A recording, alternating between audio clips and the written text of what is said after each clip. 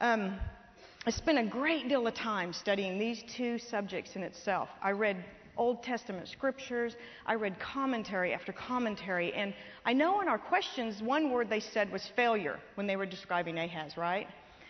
Well, I found another word after I wrote those questions, and it was over and over in almost every single commentary I read the word darkness.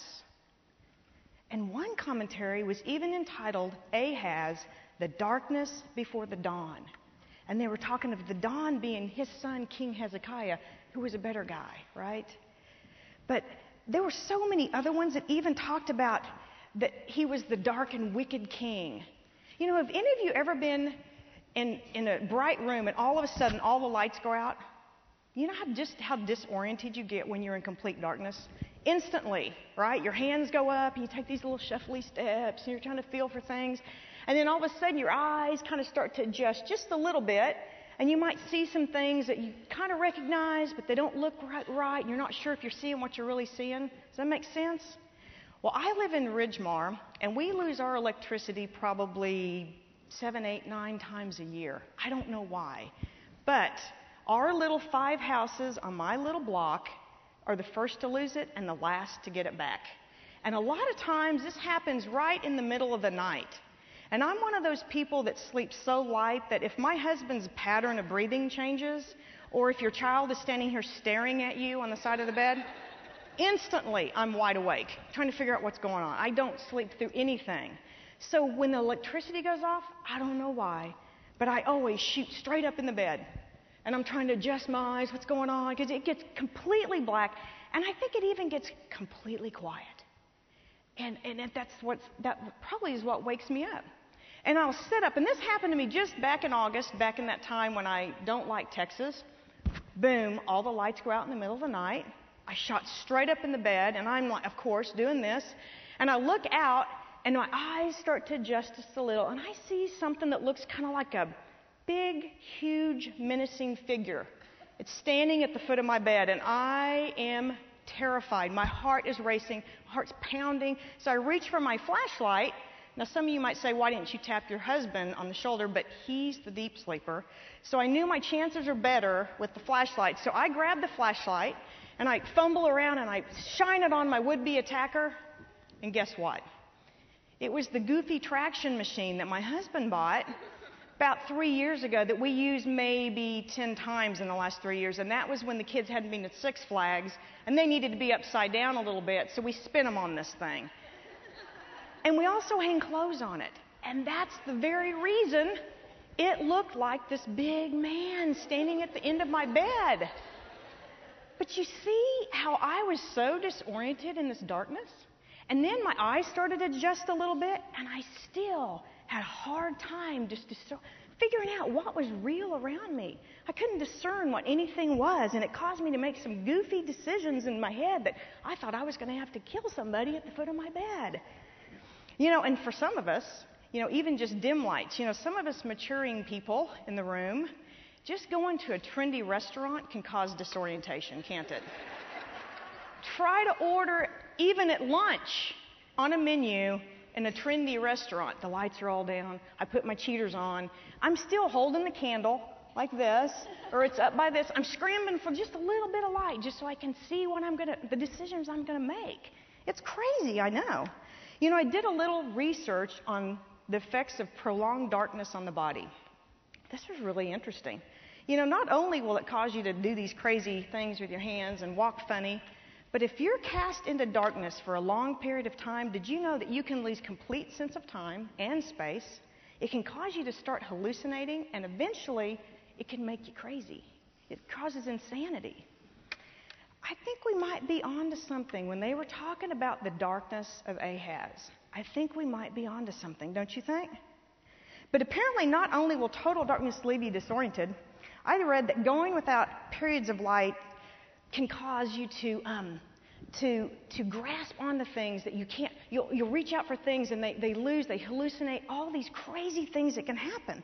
I think in Ahaz's case, he wasn't actually in total darkness. But I think, like one commentary said, he was a king literally devoid of religion. Wow, I don't want that said about me ever. Do you? And then they went on, they described him as that dark and wicked king. And you know, I even read that he is the only king listed in the Chronicles that not one redeeming quality is listed. That is really bad. He is a bad, bad dude. And you know what? I would have to say, too, he's probably not the brightest bulb in the pack. Would you agree? I think we're onto something here. I think he probably put the duh in Judah. Don't you think? We had all these great kings. And then while we have all these great kings, we have Ahaz in the middle of all this. Because, you know, before this, Judah was in a lot of prosperity. You know, in 2 Chronicles, let's go back. Let's talk about some decisions he made. In 2 Chronicles 28, 1 through 4, it says, and it's on your verse sheet, it says, Ahaz was 20 years old when he became king. That might explain some of it. I've got a 20-year-old in my house. And he reigned in Jerusalem 16 years. Now, unlike King David, he did not do what was right in the eyes of the Lord. He walked in the ways of the kings of Israel, and he made cast idols to worship the Baals. He burned sacrifices in the valley of Ben Hinnom and sacrificed his son in the fires. He followed the detestable ways of the nations the Lord had driven out before the Israelites. He offered sacrifices and burned incense at the high places, on the hilltops, and under every spreading tree. You know, the Bible makes it very clear this guy was walking in some significant spiritual darkness. Seems like it had been going on for quite some time, long enough at least that it had started to affect the way he was making decisions, right? It seems that Ahaz had moved away from the truths of God, and he was kind of taking whatever felt good at the time. Now, before he ascended to the throne, as I was saying, Judah was experiencing quite a bit of prosperity. In fact, it started back with King Uzziah, and it continued through with King Jotham. And Isaiah even says of that time that there was no end to the treasures, that the hills were filled with horses and the chariots could not be counted. They were thriving. But after King Ahaz reigned for only 16 short years, all of that had changed. All of that had changed. They were being attacked by their enemies. Thousands and thousands of these people were dying, and all their national treasures were being plundered. You know, the results of his poor decisions had allowed the nation of Judah, the thriving nation of Judah, to be attacked and humbled. And in a sense, Ahaz and, of course, everybody under him was reaping what he had sowed.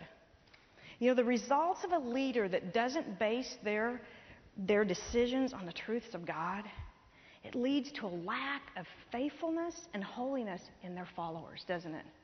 And when those people go to that place, they begin to act out in desperation and in darkness, and they lose their discernment. And that's exactly what we see. When we make decisions out of fear and desperation, there are rarely any good results out of that, right? And that's where we are in the case of Ahaz. It says in 2 Kings 16:7 that Ahaz sent for messengers to King of Assyria. He said, I am your son and your servant. Come up and save me out of the hand of the king of Aram and the king of Israel, who is attacking me. Now, did anybody find this interesting? This guy was saying, I, and they're attacking me. Come save me. He's the king of a nation, okay? This guy was so self-absorbed and so inwardly focused on himself, he couldn't look past his own safety and security to even say they're attacking the nation of Judah. Now, this is a horrible trait in anybody, but it is an especially bad trait when you're a leader in anything. It says, it seems that Ahaz had started to govern his life by this artificial light. And that was his own pride, his own understanding, and not on God's understanding and God's truth. And it had caused him to act and make decisions out of fear and desperation. You know, when I was doing that other study about the effects of prolonged darkness on the body, I found one article that was really, really interesting to me. And it talked about the effects of artificial light on the body. And this was very interesting. But not only was it interesting, the spiritual parts of it were very hard to miss. It ran parallel. They were saying that the light bulb was invented around, say, 1879 by Thomas Edison. Now, some of you little history nerds out there that are going to try to call me on this, you might say, no, it was 1878 or 1854, whatever. I can't remember, but they're using 1879 because that's when the light bulb was actually patented. So that's what they're going with. They said, and that's actually when people got light bulbs. So he goes on to say that before the introduction of the light bulb, that the lives of humans seem to be governed by natural light and darkness. And that, I'm going to interject, they actually didn't say this, but I'm going to inject, I would say that's God-given, right? Light and darkness. They go on and they say that after the introduction of the light bulb, the lives of humans began to be governed by unnatural light. Okay, but then they said researchers have since found that although the light bulb is credited for bringing the humans out of darkness, it also may be responsible for a multitude of illnesses, like the common cold or the flu or even some types of cancer and bad illnesses. And they say that's because we place unnatural stresses on our wake and sleep cycles. You know, I think we might be onto something here. And then the last line in this whole article said this, and this is what blew me away. It says, the root of the problem seems to be that unnatural light spawns unnatural behaviors. Wow, it's Ahaz. It says unnatural light spawns unnatural behaviors. I think these scientists have hit that nail right on the head. Don't you agree? And I hope you see these spiritual parallels. You see the root of Ahaz's problem seems to be that he had started also to bask in the glow of these unnatural lights. Because remember back in 2 Chronicles, it said that he walked in the ways of kings of Israel, but what else did he do? He cast idols to worship Baal. In other words, he was mixing unnatural light with natural light. And what did the scientists say that caused? Unnatural behaviors. And so then we read in 2 Kings 16:7 that he cried out to man instead of crying out to his heavenly Father. You know, he cried out to the unnatural light, the king of Assyria, to save him, instead of calling out to his heavenly Father, his natural light, to save him. It's obvious that this unnatural light was causing him to act out with unnatural behaviors. It goes on and says in 2 Chronicles 28:22 and 23, it says, in his time of trouble, King Ahaz became even more unfaithful to the Lord. He offered sacrifice to the gods of Damascus who had defeated him, for he thought, and listen to this logic, since the gods of the king of Aram have helped them, I'll sacrifice to them so they will help me. But they were his downfall, it says, and the downfall of all of Israel. His fear, desperation, and lack of discernment had caused him to make poor decisions as a king of Judah. And this led the nation of Judah into one of the bleakest times in the history of God's chosen people. You know, we're all in positions of authority. I don't care if you work in politics or if you teach a Sunday school class or you're a mommy with a baby in the house. We all are in leadership over something or someone. I think there's some questions we need to ask ourselves. Are we leading people toward God? Or are we leading them away from God? Are we allowing our decisions to be made through the natural light of God and His truths, or through unnatural light, like self-help books or Oprah, for that matter, whoever that isn't on the Word of God? And are we making our decisions based on our own pride and our understanding, or on the truths of God? It's important that we do this. To remain steadfast and stand firm in stressful situations, we have to trust God's Word, and we have to trust the character that's revealed in God's Word. And you know what? There's only one way to do that, right? We have to read the Word of God. We have to read it every single day, not just on Sunday morning when Ted says, open your pew Bibles to page whatever, and not just on Thursday morning when we tell you to have your Bibles open so we can go through it. Every single day, we have to be in God's Word so we know God's character and we know who we're placing our trust in. That's the only way you can do it.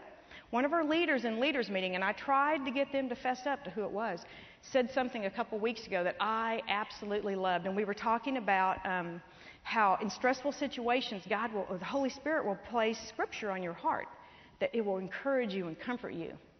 Well, she said this. She said, we should spend time on the Word of God so the Holy Spirit has something to work with. I mean, that's great food for thought. We got to give Him something to work with, don't we? Now remember, Ahaz had led this nation, this thriving nation, into the bleakest times in the history of God's chosen people. But seriously, we know God is not just about judgment and woes and wrath, is He? He's also a God of hope and a God of promise. And so, enter stage left, we have this little ray of light, and his name is Isaiah. And if you remember, a couple weeks ago, we talked about Isaiah and that he had been confronted with God's holiness, and because of that, his sin had been revealed to him, right? Do you remember when Deb talked about that a couple weeks ago? And he cried out, "Woe is me, I am ruined." He's saying, I should be dead. But God so graciously cleansed him. But what did he do next? He instantly gave him a message, didn't he? He said, "You need to take this to King Ahaz." It is so vital, ladies, that we have a clear concept of God and His holiness before we can ever properly serve Him or be effective in His kingdom. We have to understand the sinfulness of humanity and need for God's righteous judgment. And to do that, we have to first grasp the holiness of God. Because without that, we're just not effective. And Isaiah had done exactly that in chapter 6. And then he immediately was given this mission. Now, don't you think this was interesting? He didn't say, now, in a few years, when you've studied up, Isaiah, I'm going to give you a mission. So go out there and get your little spiritual legs under you. No. He goes, here you go. Here's your message. I would have been like Bambi on ice trying to get my little spiritual legs under me. I'm going to the king of Ahaz with this message. This is crazy. Now, this message wasn't so much the good news, bad news message, was it? I would say that Isaiah was told by God to give the bad news, good news message. And he was to go to King Ahaz and tell him about the judgments on Judah if he didn't steer this kingdom into a different direction. So, that being the bad news, but we know our God, and He gave us good news, didn't He? So He sent a good news message with that, and He tells them that He would be sending a Messiah, and He'd be serving a remnant of His people. So He put a little glimmer of hope in there. You know, if we're in Christ, and we too have been confronted with God's holiness and seen our own sin, we've confessed it, and we've been forgiven, you know what? We also have the bad news, good news message, don't we, ladies? You know, the bad news is we're sinners and we deserve God's judgment and wrath. But the good news, it's Jesus Christ. It's the Messiah, just like it was for Isaiah. Don't you think that's interesting?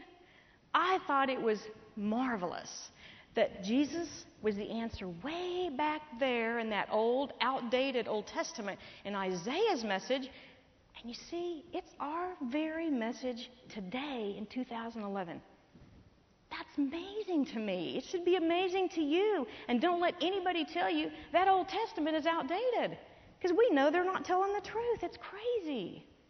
Now, as much as I would love to just stop right here and put some of that music back on and just go on, I've got a mission, and we've got to work through all of these prophecies. So now we kind of know what was going on around us, right?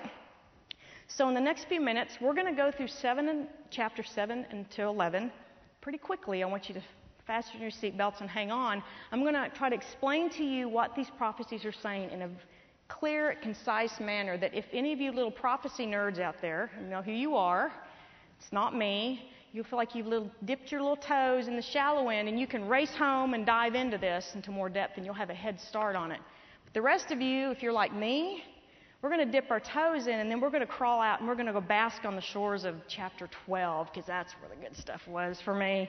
So hang on, and we're going to try to get through this as quickly as possible. Okay, it starts out in chapter 7, and in 7, 8, and 9, we have 3 different prophecies that talk about that he's supposed to deliver to King Ahaz. They involve 3 different births of 3 different baby boys. Now, I read in one commentary that these prophecies have been called the now and not yet prophecies, meaning that some were fulfilled immediately or in their near future, and then some were going to be fulfilled in their distant future, in the nation of Judah's future. So we're going to start in chapter 7. It opens with Isaiah and his son, and they're going to Ahaz, and God has told them to comfort him with God's word, with his word. And he goes to him and he says in chapter 7, verse 4, he says, say to him, be careful, keep calm, and don't be afraid. Don't lose heart, because those two smoldering stubs of firewood, those enemies that he's so fearful of, they're not going to be a problem. And so that's what they do. They go and they tell him, be careful, and then he gives him these 3 comforting commands, and he says, keep calm, right? Don't be afraid, and don't lose heart. Then he goes on to tell Ahaz that these enemies that he's so fearful of one day are not going to be an issue to him. It's not going to be a problem. But now, in Ahaz's defense, he does have some legitimate fears here, right? We talked a couple weeks ago that Deb had said, God divided the tribes, and he had the southern and the northern and the southern, right? And that he had told the southern kingdom that the line of the Messiah, that the king would go through the kings of the southern kingdom. And so I'm sure there was a little bit of hard feeling going on up here in the northern kingdom, right, with Israel. And Aram had kind of thought, well, we'll just hang on their coattails because we'd like to see Judah go down too. So what they were planning on doing is they were going to attack Judah, divide it, and they were going to insert their king into that Davidic line so they could be in the line of the Messiah. And let me put that one other way. They were planning to thwart God's plan. Now, ladies, seriously, from experience, this never goes well. I've spent 47 long years trying to do this kind of thing, and I'm finally learning this is not going to go well. And it doesn't. And if Ahaz and his people, and the people of Judah, had truly believed in God's promises and lived their lives out proving it, they wouldn't have reacted with such fear in the face of these threats.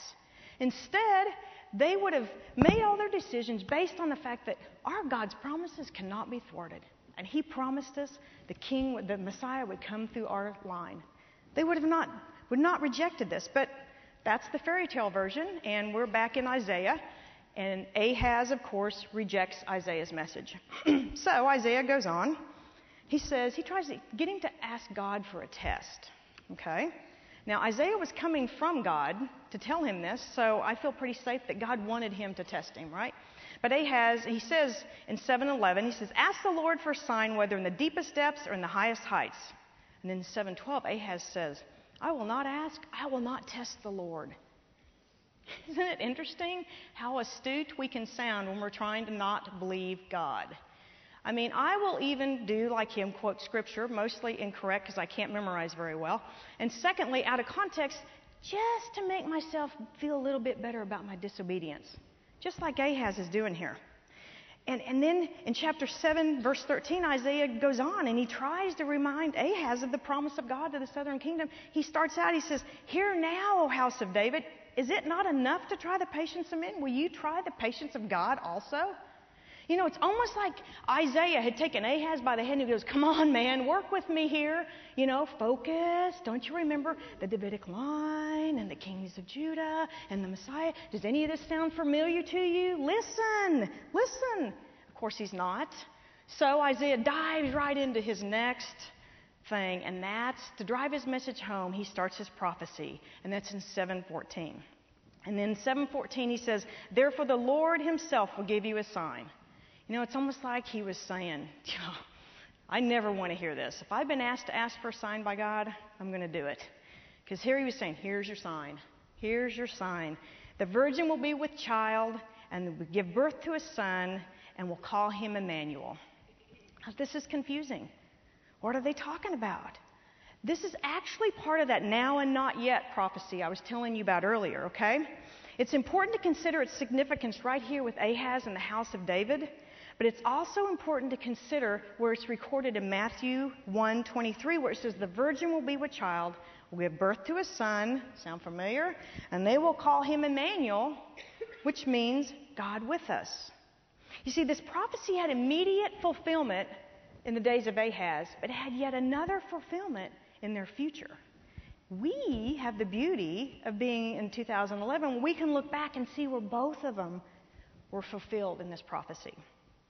Now, the prophecy that starts in 7:14 is actually that one I was telling you where they have the 3 babies right? I told you 3 baby boys that were going to be born. And the first one we find in 7:14 is a baby boy named Emmanuel. Now, there were several interpretations of this, but the one that sounded the most reasonable, and the one I'm going to run with here, was one that said that this virgin, who the Hebrew word for this was maiden or young girl, not like you're instantly thinking when I say the word virgin, but this young girl would be known by Ahaz somehow. It could possibly, even one person said in their commentary, could possibly even been one of his own wives, okay? But she was going to give birth to a son, name him Emmanuel, and by the time he was 2 or 3 years old, those two would-be enemies in the north would not be an issue anymore. So, by having this child probably running around his own courtyard, right? He knew him. This would be a glaring reminder to him that he was being disobedient. He knew what he had been told. Then we go on and we see in the second one is in chapter 8, verse 3 and 4. And this is that crazy name, the birth of a baby boy named Maher-Shalal-Hash-Baz. Now, this happens to be the longest name in the Bible. And because of that, I'm going to call this guy Baz on the way out, because it would take forever to say that. And I need all the minutes I can have right here. So, Baz was born, and he was going to be born to Isaiah's wife. She was a prophetess. Okay? And his name meant quick to plunder, swift to the spoil. It was actually a battle cry that the armies would yell out as they were going in to attack their enemies. So, it kind of fit with what was going on at this point. But she gave birth to this son, named him Baz, and like in the previous prophecy, they were told that by the time this child was 2 or 3 years old, those two would-be enemies from the north would no longer be a problem. So you see, not only did Ahaz have one glaring reminder running around his courtyard or somewhere that he knew, he's going to have 2. And I can guarantee you, ladies, if I gave birth to a son in Fort Worth, Texas, and named him this, within 30 seconds, the world would know it with the internet. So I can guarantee you, back in Ahaz's day, in 2 or 3 years, everybody in town knew about this boy, right? So Ahaz knew this child, and it was another glaring reminder that he was out of God's will. Now, the third baby we see, it's found in chapter 9, verse 6. And this prophesied baby involved the birth of a baby boy who would be called Wonderful Counselor, Mighty God, Everlasting Father, and Prince of Peace.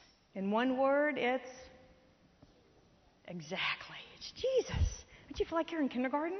When you get to go, it's Jesus, because that's so, it's easy like that. But I thought it was so cool. Here's chapter 9, and he's telling us about Jesus and how he's going to be coming. And the last verse of chapter 8 said this: Then they will look toward the earth and see only distress and darkness and fearful gloom, and they will be thrust into utter darkness. Wah, wah. I mean, don't you just feel like you ought to have a bloodhound? I mean, it's just like depressing stuff. But the first word in chapter 9, where they tell us about Jesus, guess what the word was? It's beautiful. Nevertheless. Nevertheless. It says, there will be no gloom for those who are in distress. It's Jesus, right? Kindergarten, Jesus. Yay. No more gloom, no more distress.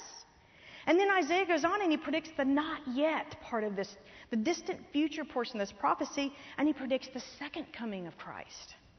And in verse 7, he gives Ahaz, he predicted Messiah, and he goes on and he does the not yet, or the distant future, and that was the second coming of Christ. And that was in verse 7. You see, the first 2 births prophesied were only the partial fulfillment of this prophecy. But the third birth, Jesus, it's the completed prophecy. It completes this prophecy in the birth of Christ. Now, I would have liked to stop right here, too. This is a great stopping place, but we got to go to chapter 12. And the next 2 chapters are just full of gloom and doom. We fast forward up to chapter 10, and it prophesies that because of their pride and their failure to acknowledge God's sovereign power, Assyria, who God had used as his whipping stick, his rod of judgment, they were going to be destroyed. And Deb's going to talk about that in a few weeks, so you'll know a little bit more about it.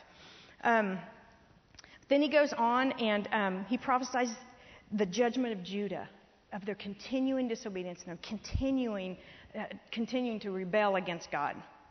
But then there it is again. He offers that little glimmer of hope, doesn't he?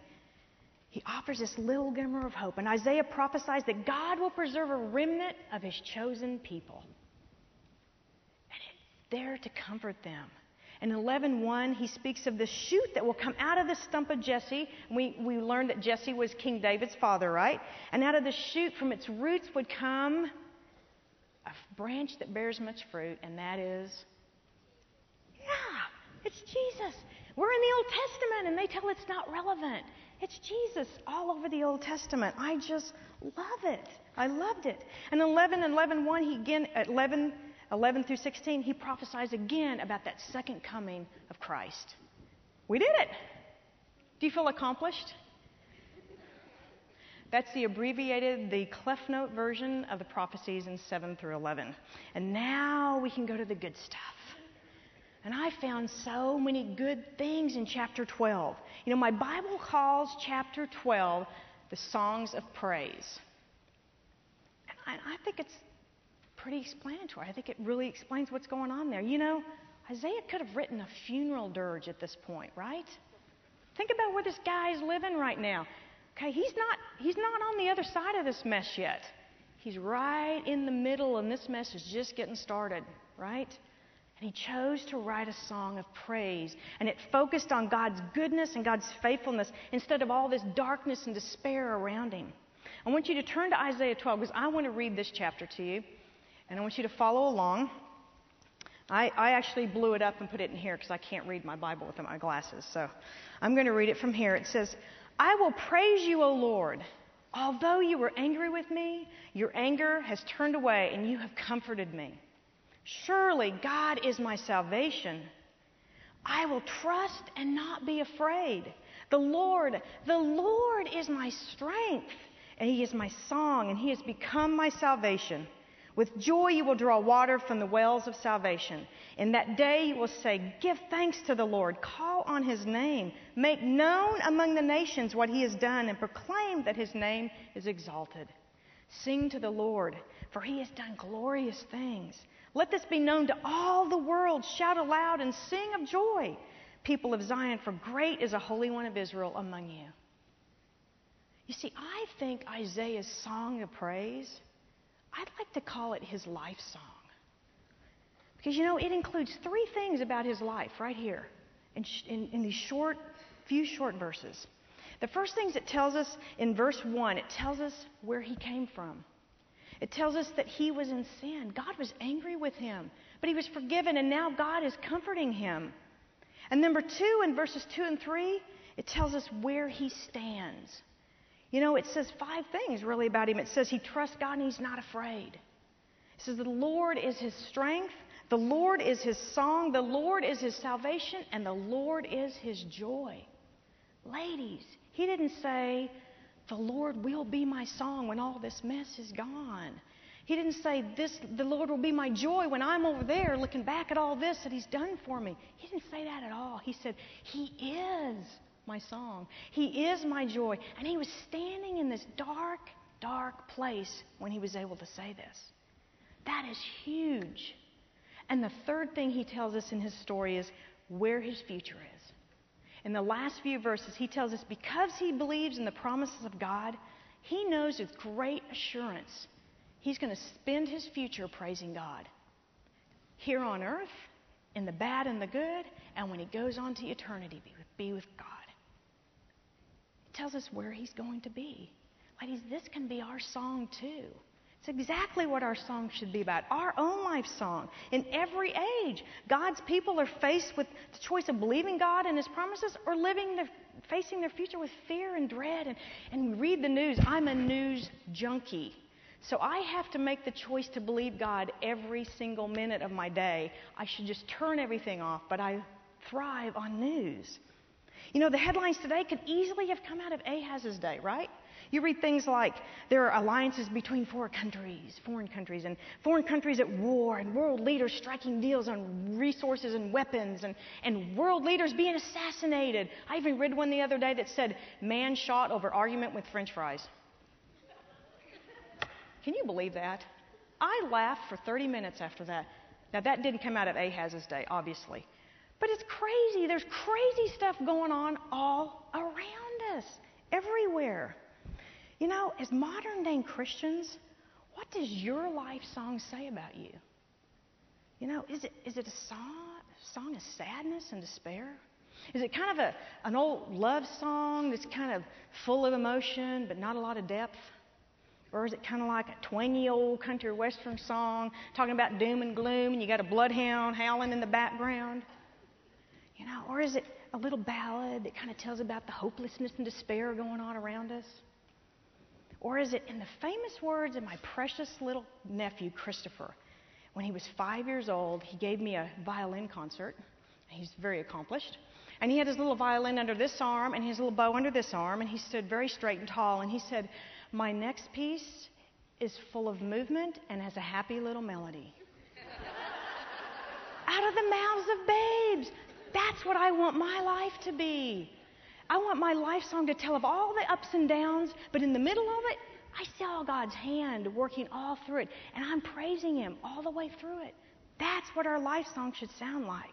You know, I read a commentary by Matthew Henry, and he's an old talker, as my kids would say, but I thought it was really, really neat what he said. He said, "Many Christians have God for their strength, who have Him not for their song. They live in darkness. But those who have God for their strength ought to make Him their song, give Him the glory of it, and take to themselves the comfort of it." I thought that summarized it completely. We should make Him our song.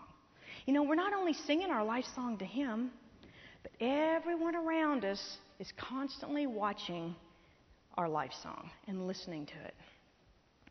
You know, our testimony as a Christian is only believable if we actually live out what we say we believe. In other words, do our lyrics match up with our delivery? You know, in James 2:17 through 18, it says, "In the same way, faith by itself, if not accompanied by action, is dead. But someone will say, 'You have faith and I have deeds. Show me your faith without deeds, and I'll show you my faith by what I do.' In James 2:26, it says, 'As a body without the Spirit is dead, faith without deeds is also dead.'" So the lyrics to your life song, do they match up with your delivery? Or do they sound something like this? I found a little clip I thought you might find interesting. Let's see if we can get it. Happy birthday, oh happy birthday. Seriously, is that what's going on in your life? Happy birthday. Ladies, what your life song should sound like is maybe this. How about this one?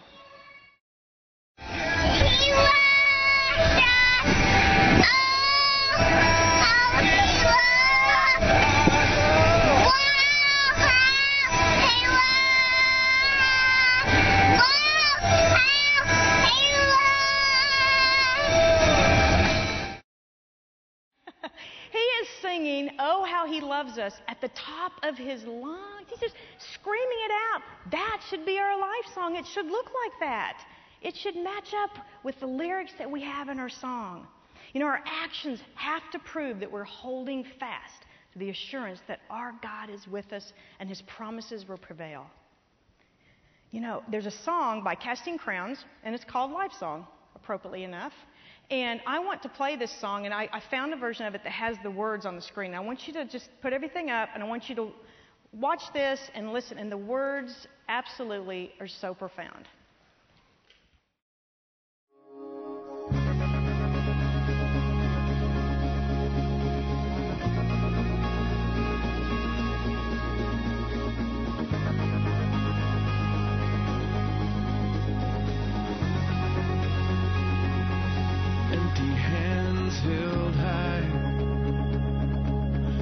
Small sacrifice, not joined with my life. I sing in vain tonight. May the words I say and the things I do make my life song sing, bring a smile to you. My life song sing to you.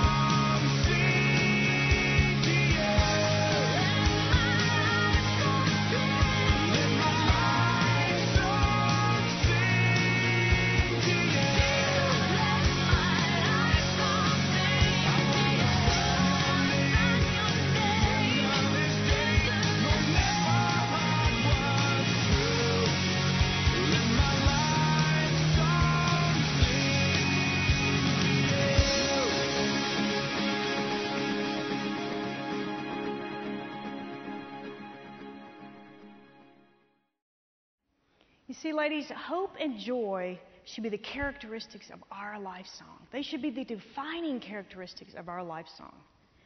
And this is a joy that only comes when we trust God, even in the dark times, not just when we're looking back. And it's a joy that we can't fake, right? Because when you get in those dark times, you're faking it. It's going to come out. You see, when our lyrics of our life song match up with our delivery, then and only then does our life become a living testimony of God's faithfulness. And there is no better way than this, ladies, than to worship your God. Please play with me. Father, I just thank you for each one of these ladies. I thank you for your word, and I thank you for their openness to your word. Father, I pray that these words would not go out void, but they would be applied to our lives. And Lord, that our life song would be one of joy and hope, that the world around us can see and they know that we're living by faith. Father, I pray that my life song puts a smile on your face. In Christ's name I pray this. Amen.